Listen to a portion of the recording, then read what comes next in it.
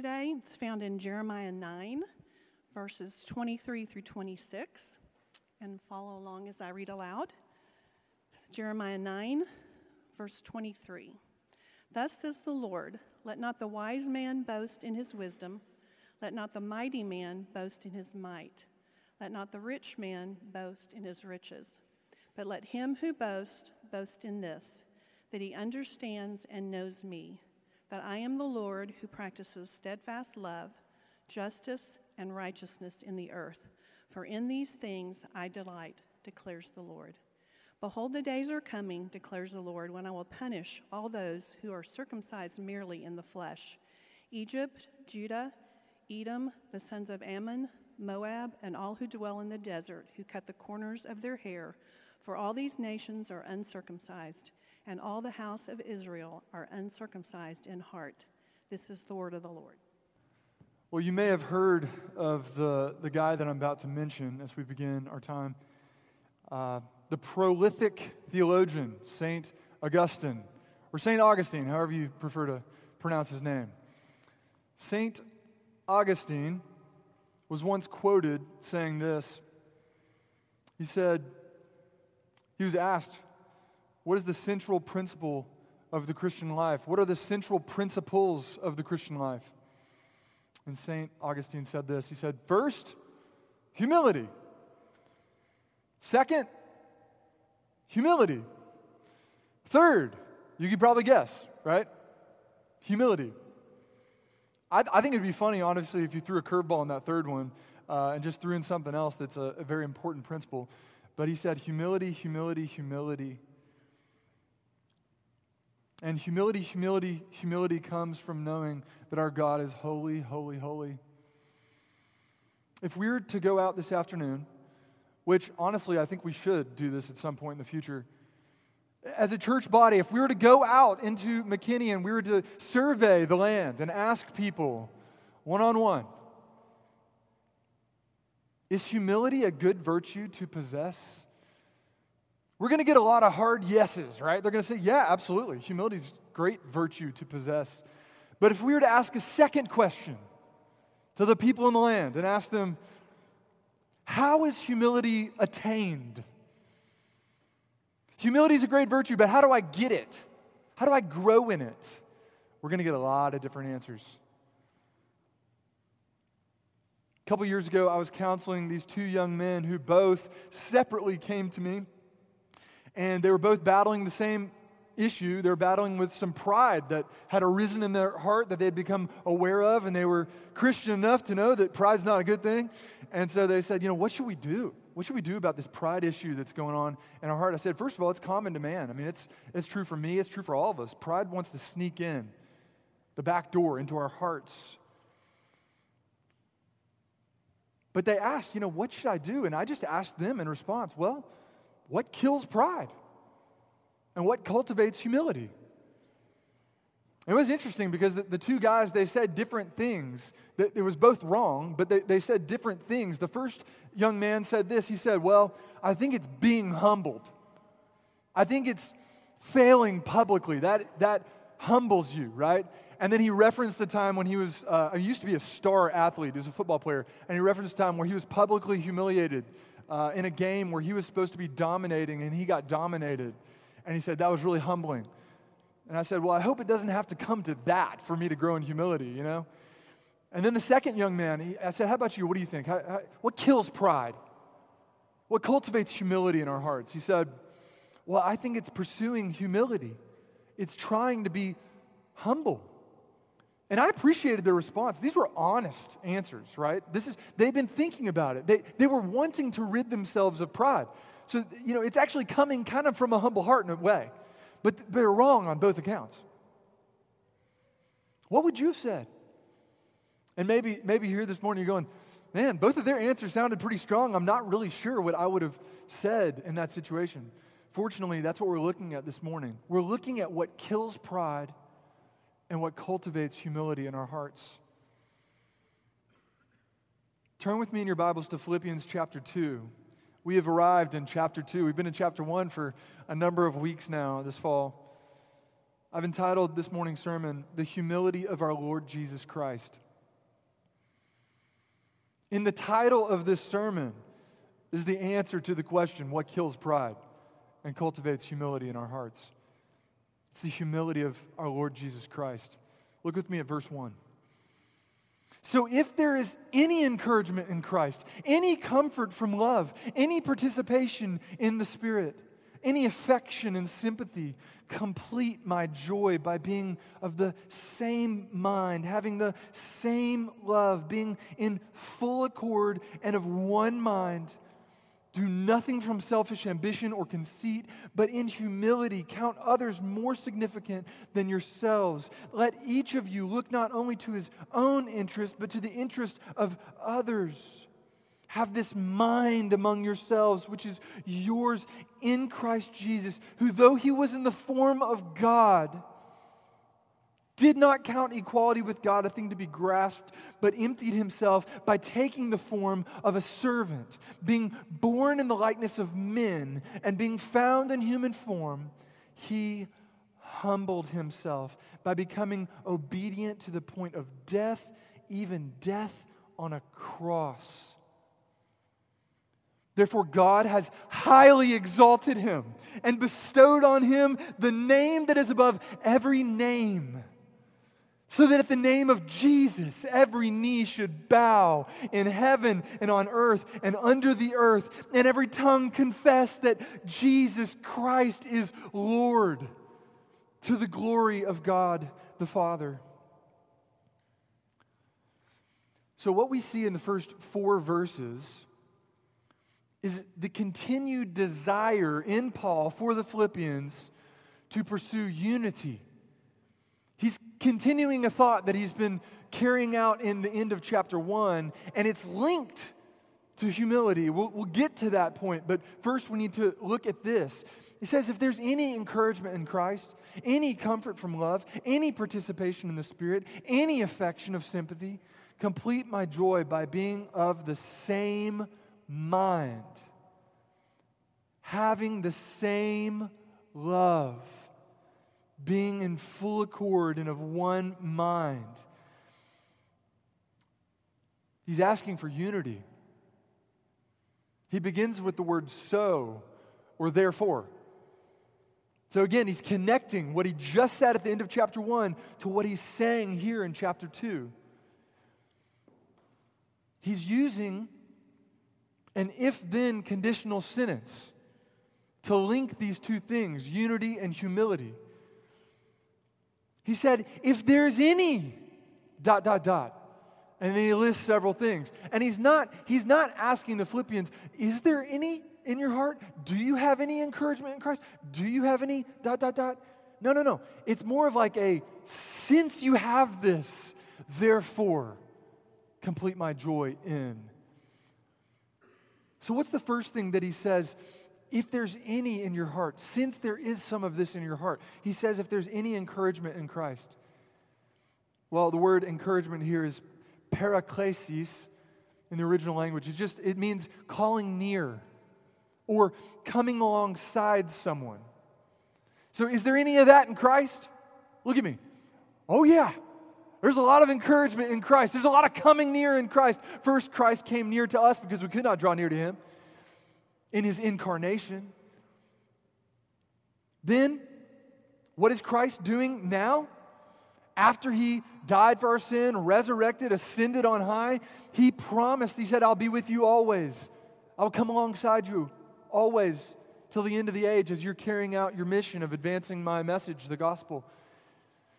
And then, there is an encouragement in Christ in that he's coming near again. He will return. And he'll restore all things. Second, he says if there's any comfort from love, and that word comfort is almost synonymous with the word encouragement. It brings to mind a peace or solace of a trembling heart. It's comforting. Is there any comfort in the love that we have in Christ Jesus? Well, absolutely. And I love the way John puts it in 1 John chapter 4, verse 18. He says, there is no fear in love. There's no trembling heart in love. Only the trembling of awe. The love that God has shown sinners, but not a trembling of a fear of punishment. Listen to this. There is no fear in love, but perfect love, which is in Christ. It casts out fear. For fear, the wrong kind of fear, has to do with punishment. And whoever fears has not been perfected in love. See, the love that God has shown us in Christ is that Christ was punished for our sins.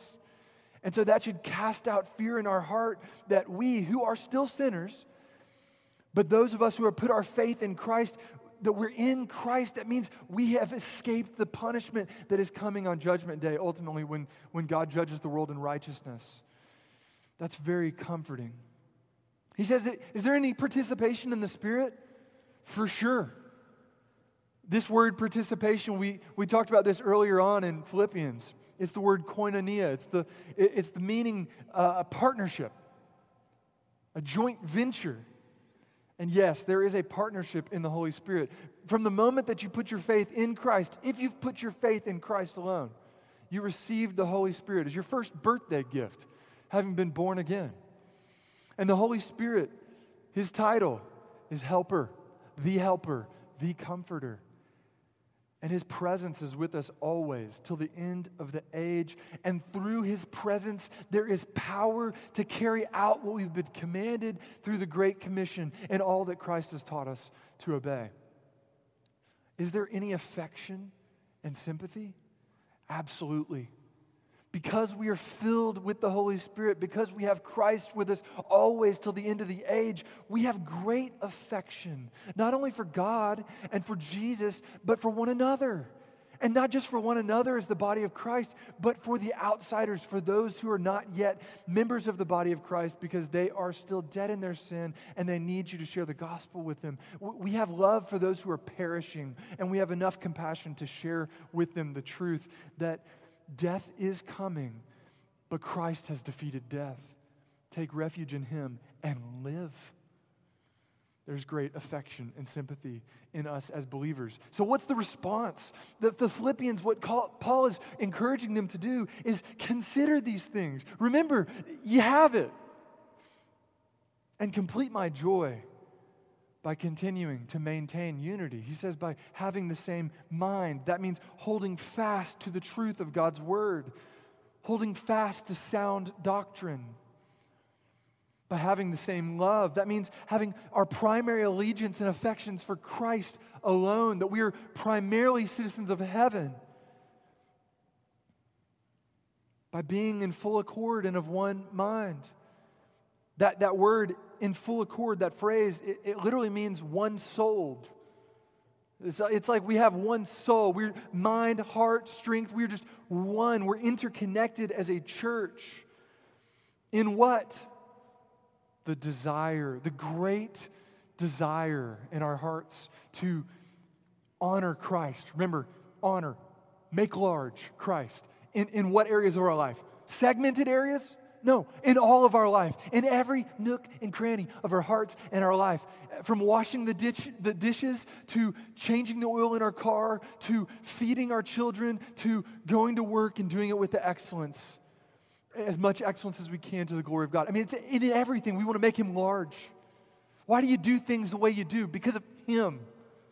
I want to honor Him. And alongside all those little details and all those ways that we honor Christ in every aspect of our life, we are to advance the gospel through the Great Commission. We're to proclaim the gospel to those around us. That's Paul's desire. Paul wants the Philippians to pursue true unity. And the way that they do it is with and through true humility. That's the connection. It can only be done with and through truly humble hearts. And so here comes the rest of the text, starting in verse 3. Do nothing from selfish ambition or conceit. Just pause for a second. That means there's not a single moment in our lives where that's appropriate. Do nothing from selfish ambition or conceit, but in humility count others more significant than yourselves. Let each of you not only look to his own interest, but also to the interest of others.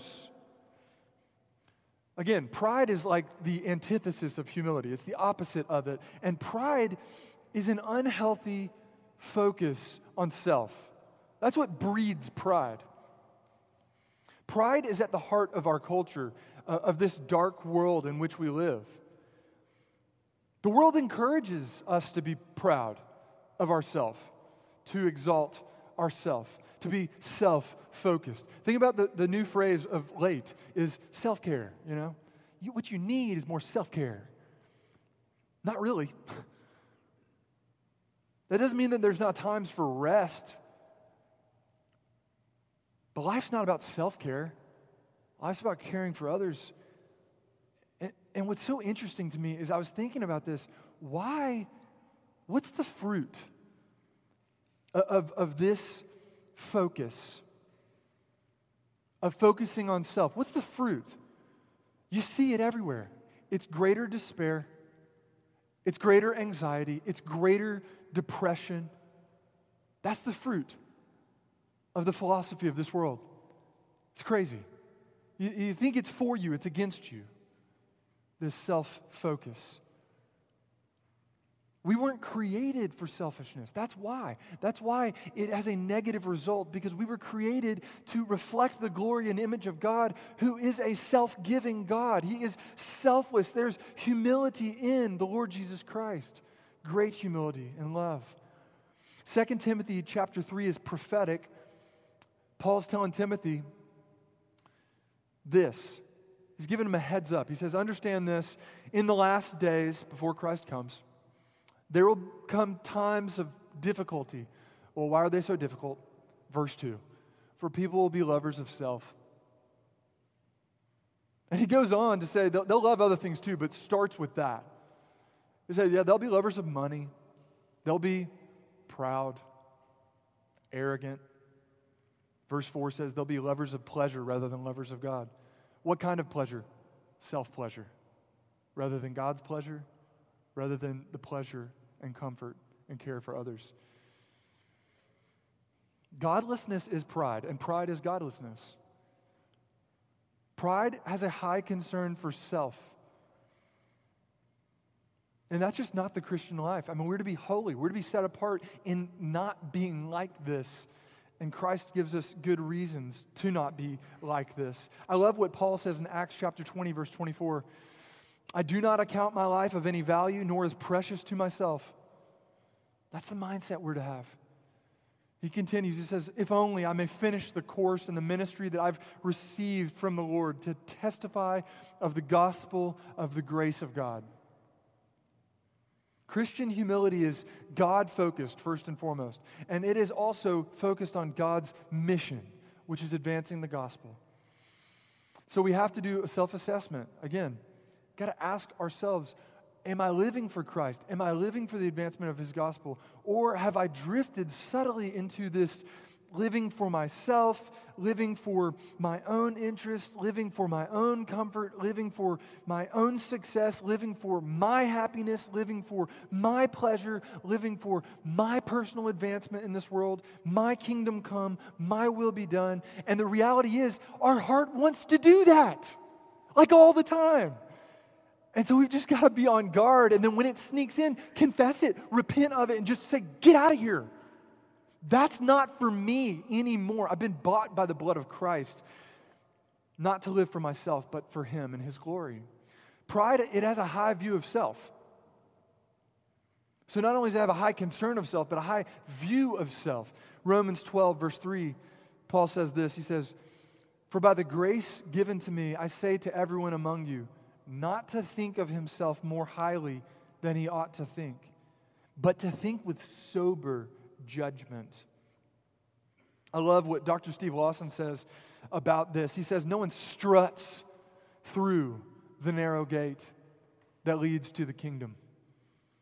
And then, that, as if that statement wasn't, a mic drop enough, he continues, he says, no one high steps their way down the narrow path. I mean, listen, you enter into the kingdom of God through humility, and you walk in humility until you enter glory. Amen? I mean, that's the Christian life, from beginning to middle to end. So we need to look to Christ to humble our hearts because they are so easily tempted to walk in pride. 1 Corinthians chapter 4, verse 7. What do you have that you did not receive? I love that question. The answer is nothing. It's a rhetorical question.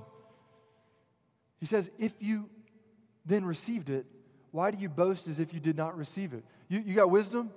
You got strength? Do you have affluence? Do you have wealth? Riches? Are you gifted? What do you have that did not come from God's grace? Did He not supply the energy? Did He not supply the good looks? Did He not supply what's in the bank account? Did He not supply every good thing? Is He not the Father of lights from whom every gift is given? He is. Praise God. So we boast in nothing. We boast in Him and Him alone. We've got to beware of pride because God opposes pride. James 4, verse 6. God opposes the proud. He doesn't just oppose pride. He opposes the proud person. But then he says this, but God gives grace to the humble. Praise God. What is true humility? You don't have to go look on Webster's, dictionary for this. It's right here. Look at verse 3. What is true humility? What is biblical humility? It is counting others more significant than you. Verse 4 adds a little bit to it.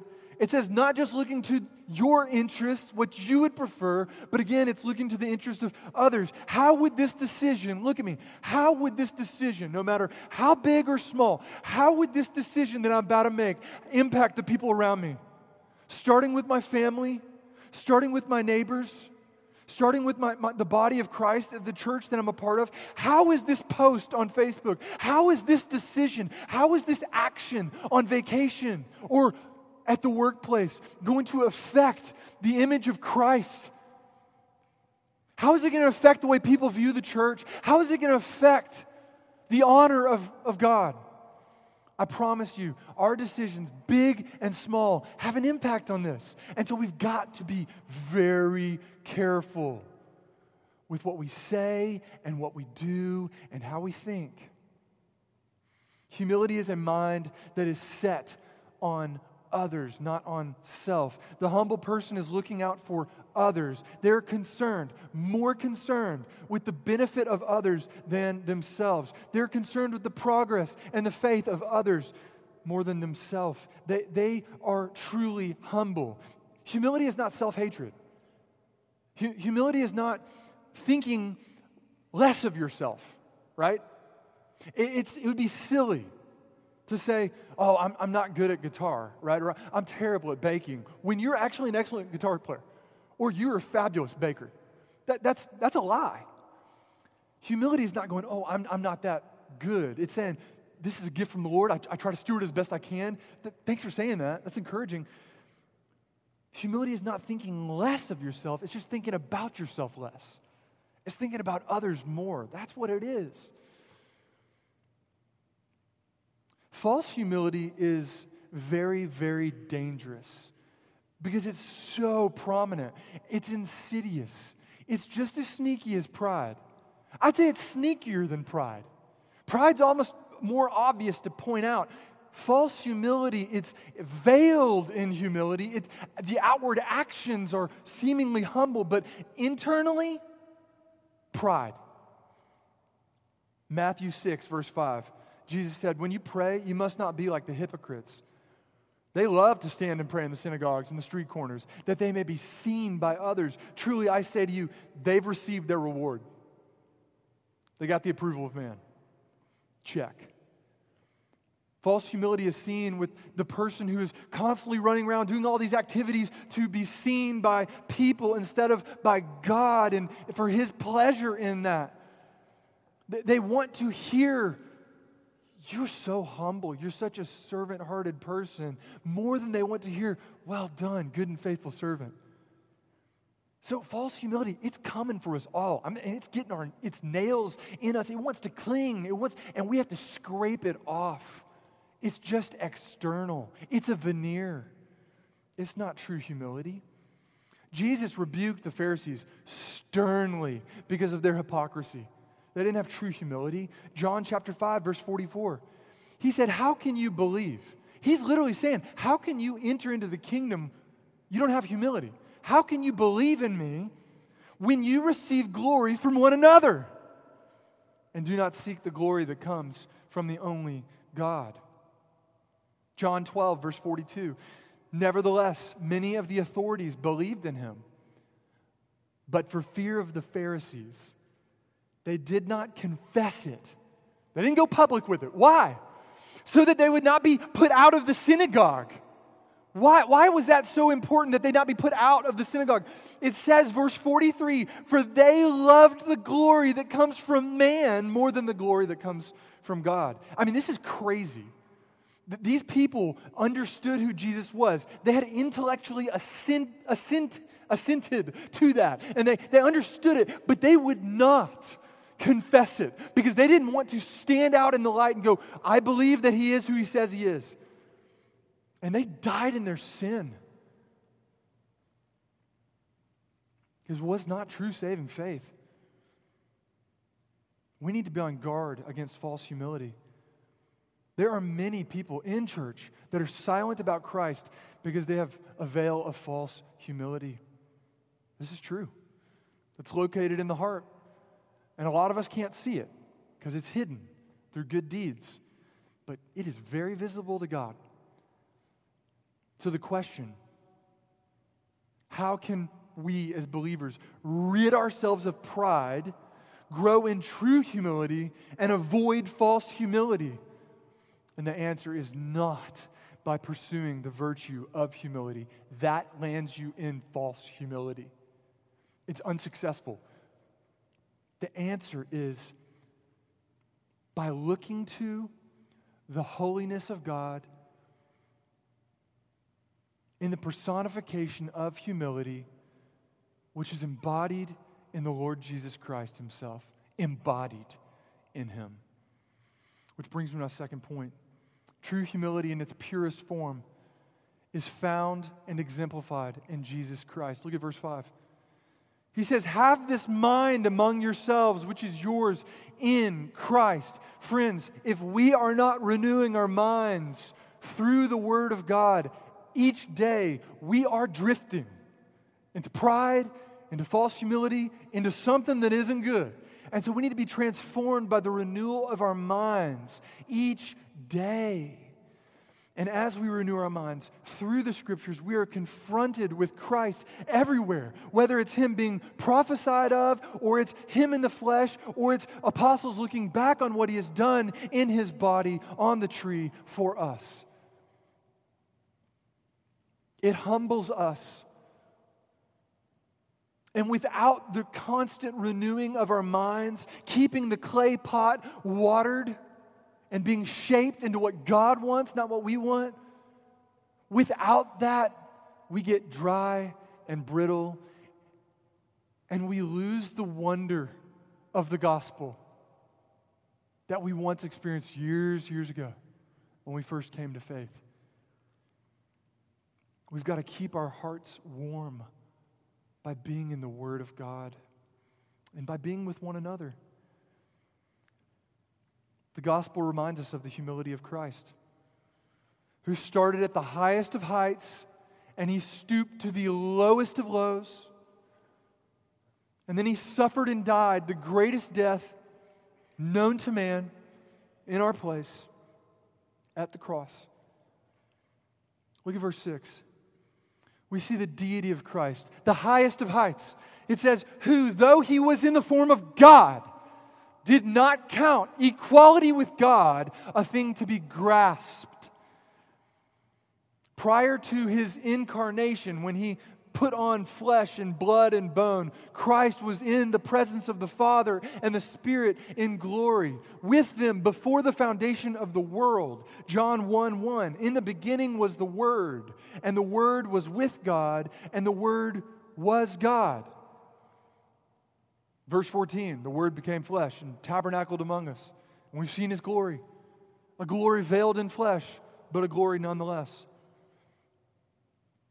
It's interesting, the Greek word for was, though he was in the form of God, it's not even there.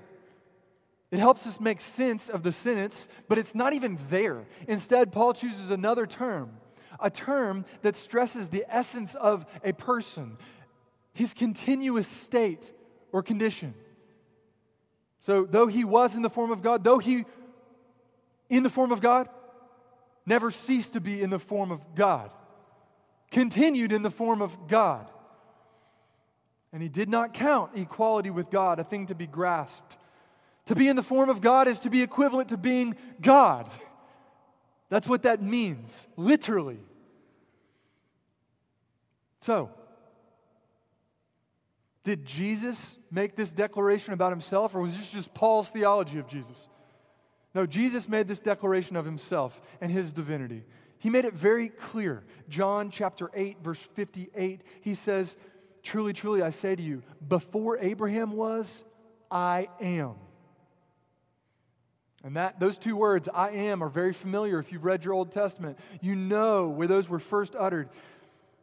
It's the name Yahweh, which was given to Moses at the burning bush when he said, "Who should I tell the Israelites is sending me to redeem them out of slavery in Egypt?" He says, "Tell them I am sent you." John 14, Philip said to Jesus, "Lord, show us the Father, and it's enough for us."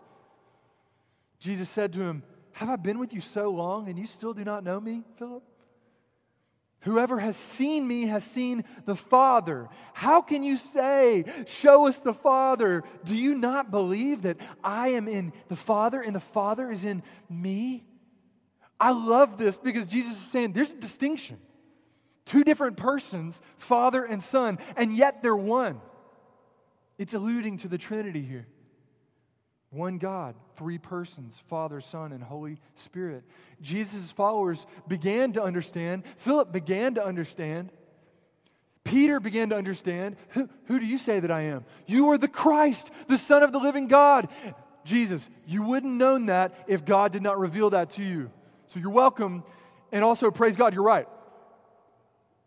And then you got doubting Thomas at the end of, after Christ is resurrected from the dead, he's still like, I don't know. I got to see it myself. I got to see it. I got to put my hand in the hole and his side and touch those wounds. I don't know. Is he really breathing? Yes. Thomas, after seeing the Lord Jesus Christ after the resurrection, said, "My Lord and my God." Theos. He knew who he was. Jesus' enemies understood who he was. They were picking up on what he was putting down about himself. John chapter 10, the Jews picked up stones again to stone him. And Jesus answered them, "Have I shown you many good works from the Father? For which of them are you going to stone me?" I just love it. I just love every word that comes out of his mouth. It's just like pure gold. For what good thing are you going to stone me today? The Jews say, "It's not for a good work that we're going to stone you, but for blasphemy." Here it is. "Because you, being a man," and they're right about that, fully man, "make yourself God." And they're right about that too. That's exactly what he was doing. And that's why they killed him. I had a long interview years ago with one of the most prominent Hindu leaders in DFW. Like, he oversees all the places of worship for Hindus. And I was just asking him question after question. I was trying to understand. And I'm telling you, friends, totally saturated in arrogance. He was answering these questions, and he was beginning to really degrade me for believing the Christian faith, for believing in Christ. And at the end, I asked him one last question. And I've never asked anyone this question before that moment. And I asked him this question, and he didn't know the answer. And this man was humbled in one moment by a foolish man. I said, "Why did they kill Jesus? Why did they desire to pick up those stones and hurl them at this man?" He said, "I don't know." I said, "If you knew, you would understand who he proclaimed to be. And it wasn't a prophet. It wasn't a good teacher. It wasn't a philanthropist. It wasn't anything man. It was that he was God in the flesh, the God-man. That he came to take away the sins of the world. How? By dying in the flesh for our sins." It's a very interesting conversation.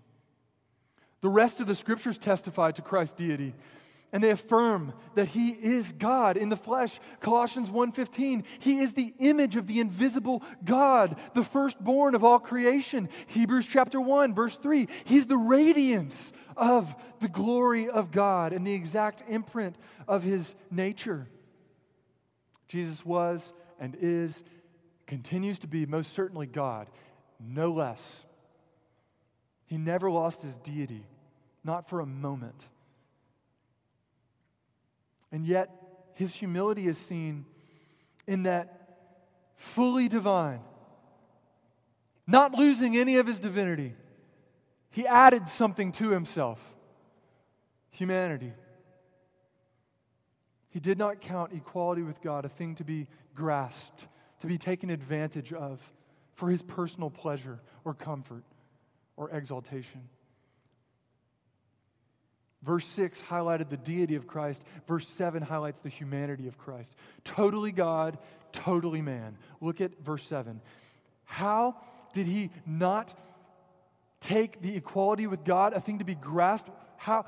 By emptying himself, it says. But emptied himself by taking the form of a servant, being born in the likeness of men. This is so wild to me that this verse, this passage in particular, is intended for the unity and the humility of believers and the church. And for centuries, this might be the most hotly debated and controversial text that is dividing and causing pride on different sides. How did he empty himself? What does that mean? It does mean empty. It means pour out. It also means metaphorically to give up status or privilege, and that's exactly what Christ did. He didn't lose any deity. He just gave up, though he had the status and all the privileges that came with that. He said, I'm not gonna grasp it. I don't need to use this right now for my glory. I'm actually here for you, not for me. The theory of kenosis is that Christ emptied himself of deity, and I just want to be really clear, that's heresy. If you don't know what heresy means, it means that's bad. That is incredibly, incredibly wrong, and it can lead to a false gospel. It's a misunderstanding of who Christ is. I mean, we're here. We want to worship the one true God. We want to worship Jesus Christ, the real Son of God and God the Son. And so we cannot miss this. He lost nothing of his divinity. He lost nothing of his godness. He did not even give up some of his divine attributes. He had them all. What does it mean that he emptied himself? Not that he subtracted his divinity, but that he added his humanity. I call this subtraction by addition.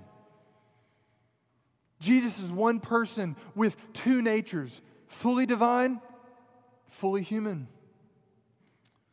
The best illustration I can give of this, and it's not even that good, is when a CEO of a Fortune 100 company cleans the toilets in the building that he works in.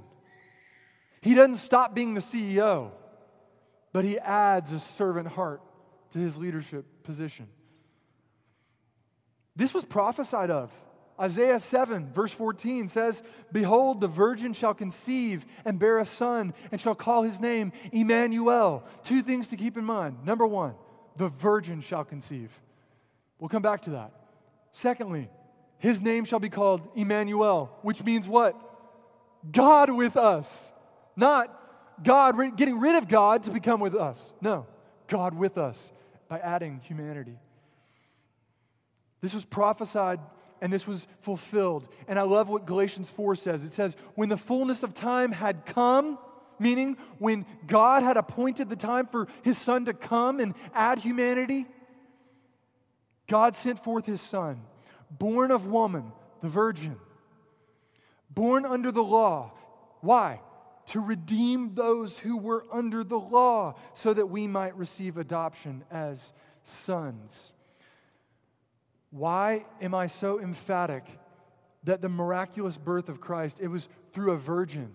Because what Christ did was he became fully man, and yet he was born of a virgin, meaning he did not inherit the sin of Adam. He did not inherit a sin nature, the sin nature that we all inherited in Adam. that inclines us to go the way that's not of God. It inclines us towards pride instead of humility.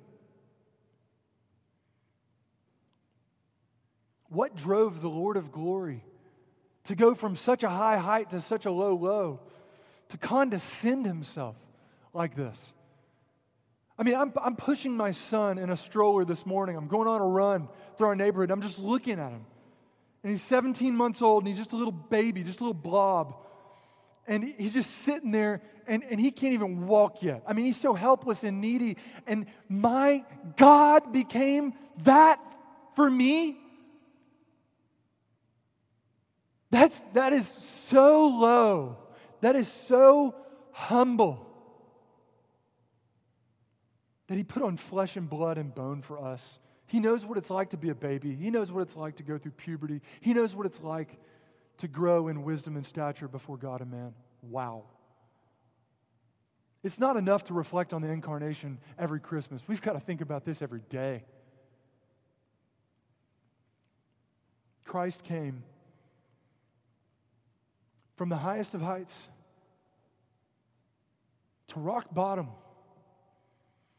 to save sinners.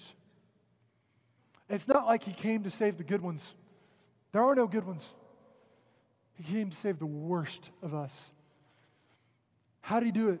By taking on skin, and taking on our sin, and suffering and dying in our place. We see the humility of Christ in verse 8. The God-man, being found in human form, he humbled himself. I wish it said he humbled himself further. Being found in human form is so humiliating enough for God. But it says he humbled himself by becoming obedient to the point of death, even death on a cross. The significance of this cannot be overlooked. And if it is, we just won't live rightly. We just won't. He completely submitted to the will of the Father. Perfect obedience. There was active obedience on Christ's behalf. He became a man to live for you. He was actively living for you. His whole life was about obeying the will of God. It was fulfilling the commandments that you and I have broken. But then that wasn't enough. He had to obey God further. His law demanded death. The wage of sin is death, not just punishment, not just suffering, death. The loss of breath, a heart that stops pumping. And that's what Christ did. In his active obedience, perfect life. In his passive obedience, substitutionary death. 1 Peter 2:24, he himself bore our sins in his body on the tree, that we might die to sin and live to righteousness, that we might just put aside our pride and walk in humility because we're being humbled as we look to the cross. By his wounds we've been healed. Again, fulfilling prophecy from Isaiah. The crucifixion was not like a convenient way to die. It wasn't a convenient form of punishment for the Romans. The Romans, they loved crucifixion. Because what it did was it was a public statement to the watching world that the person who's hanging on this cross is beyond contempt. They deserve worse than this. If we could contrive something worse than this death, we would do it. That's what they were proclaiming when they crucified a criminal on the cross. And the Lord of glory took a cross for you and I. It should cause us to weep.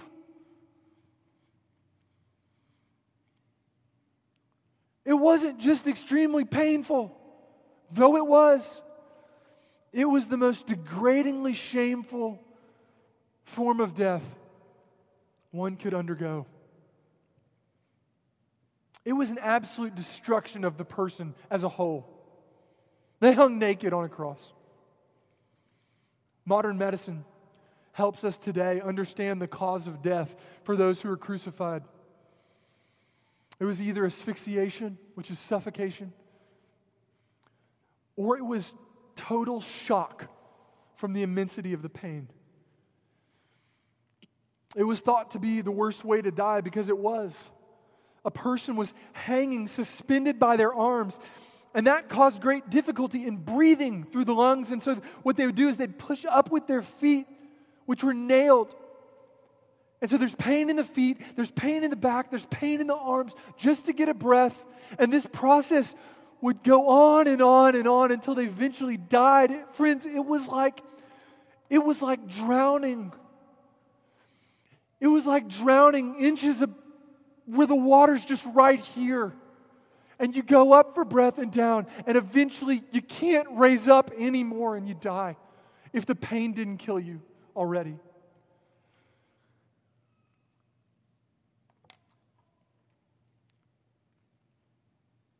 And Jesus knew that he would suffer and die just like that. Knowing every sin of thought, of action, of words that you would ever commit, that you still will commit, he went to the cross to pay for it all so that he could proudly proclaim with one last breath, "It is finished." So that you can have assurance through the Holy Spirit that when you put your faith in Christ alone, the sins are forgiven, the debt has been paid, it is finished. Worship begins and worship never ends. The Lord of glory crucified. And praise God, it didn't end that way, because the Lord of glory was exalted, was he not? 3 days later, after his death, after the horrid death, he was resurrected from the dead, vindicated by the Father. He never sinned, though we all have, and he lived for us, though we didn't live for him. He imaged God perfectly. He became man in the image of God, though he was God, to reflect the glory of God. Why? Because we had fallen short of the glory of God. And he did it for us who had fallen short of the glory of God. Look at verse 9. How does God respond? This is my third and final point. Therefore, God has highly exalted him. How high? Doesn't get higher. The highest for the most humble. He has highly exalted him, and he's bestowed on him the name that is above every name, so that at the name of Jesus, every knee should bow in heaven and on earth and under the earth, and every tongue confess that Jesus Christ indeed is Lord, to the glory of God the Father. The exaltation of Jesus was prophesied as much as the crucifixion of Jesus. Isaiah 52:13, "Behold, my servant shall act wisely," and he did. "He shall be lifted up," and he was, "and shall be exalted," it says. How did God exalt Christ's humble work on our behalf? By giving him the name that is above every name. What is that name?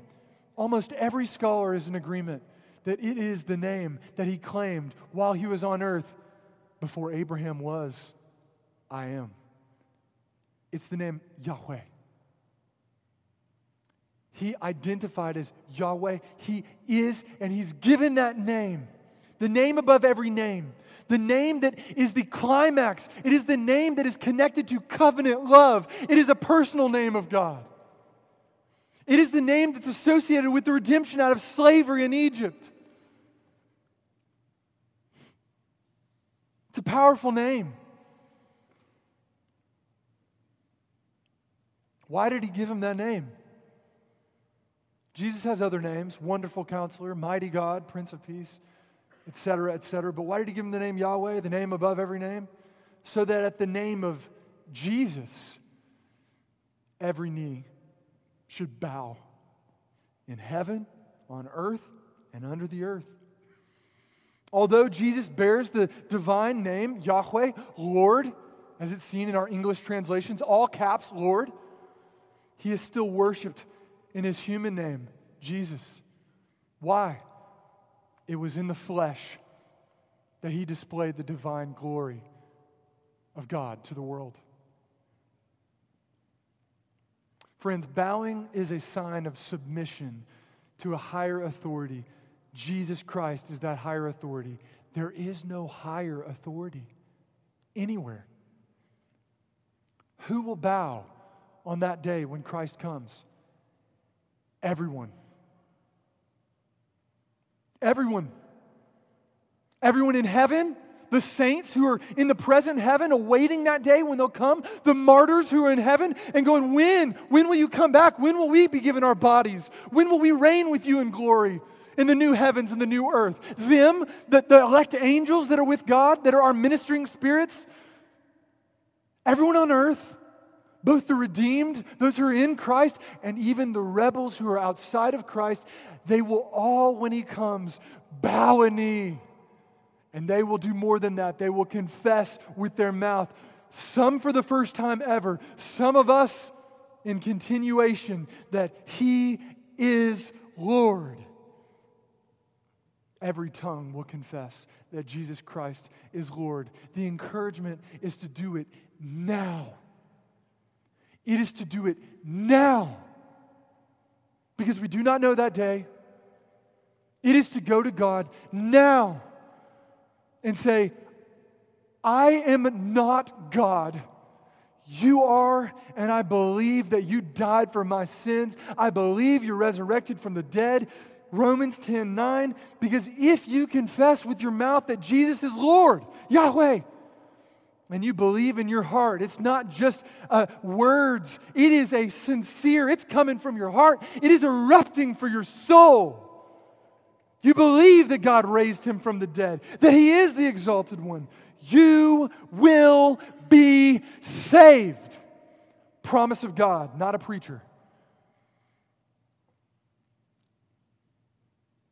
We cannot ask for a more clear statement of Christ's divinity. We cannot ask for a greater expression of His humility. Isaiah 45:18, I am the Lord, Yahweh, and there is no other. Okay, just one. Verse 21, and there is no other God besides me, a righteous God and a Savior. There is none besides me. Verse 23, to me every knee shall bow, every tongue shall swear allegiance. And this is all to the glory of God the Father. Look at verse 11. It says, to the glory of God the Father. So after His exaltation, what does Jesus do? Does humility end? No, what He does, 1 Corinthians 15:28 says, when all things are subjected to Him, then the Son Himself will also be subjected to Him, the Father, who put all things in subjection under Him. Why? That God may be all and in all. Praise God. In conclusion, we began our time with the question, what kills pride and cultivates humility in our hearts? Answer, looking to the holiness of God and the humility of God the Son, the Lord Jesus Christ. Never lose sight of the cross. Never become apathetic to the gospel. God encourages humility in each and every one of us. God exemplifies humility in Christ. And God exalts humility. True humility is counting others more significant than yourself, friends. True humility is looking to the interest of others more than your own interests, your selfish ambitions, which creep in because of sin. True humility is never unseen. It's never forgotten. And it's never unrewarded by God. And the same is true for pride. It's never hidden from God's sight. So with all our heart, we should do what 1 Peter 5 says. Clothe yourselves, all of you, with humility toward one another. For God opposes the proud, but gives grace to the humble. Humble yourselves, therefore, under the mighty hand of God, so at the proper time He may exalt you. Let's pray. Father, help us to grow in humility without having to be humiliated. Help us grow in humility, not by actively seeking the virtue itself, but actively pursuing the virtuous one, the Lord Jesus Christ. who is gentle and lowly in heart. Father, through a renewed mind, a renewed appreciation for Christ's journey from the heights of heaven to the valley of crucifixion, help us to count others as more significant than ourselves and to look to the interest of others before ourselves. In Jesus' holy and humble name, amen.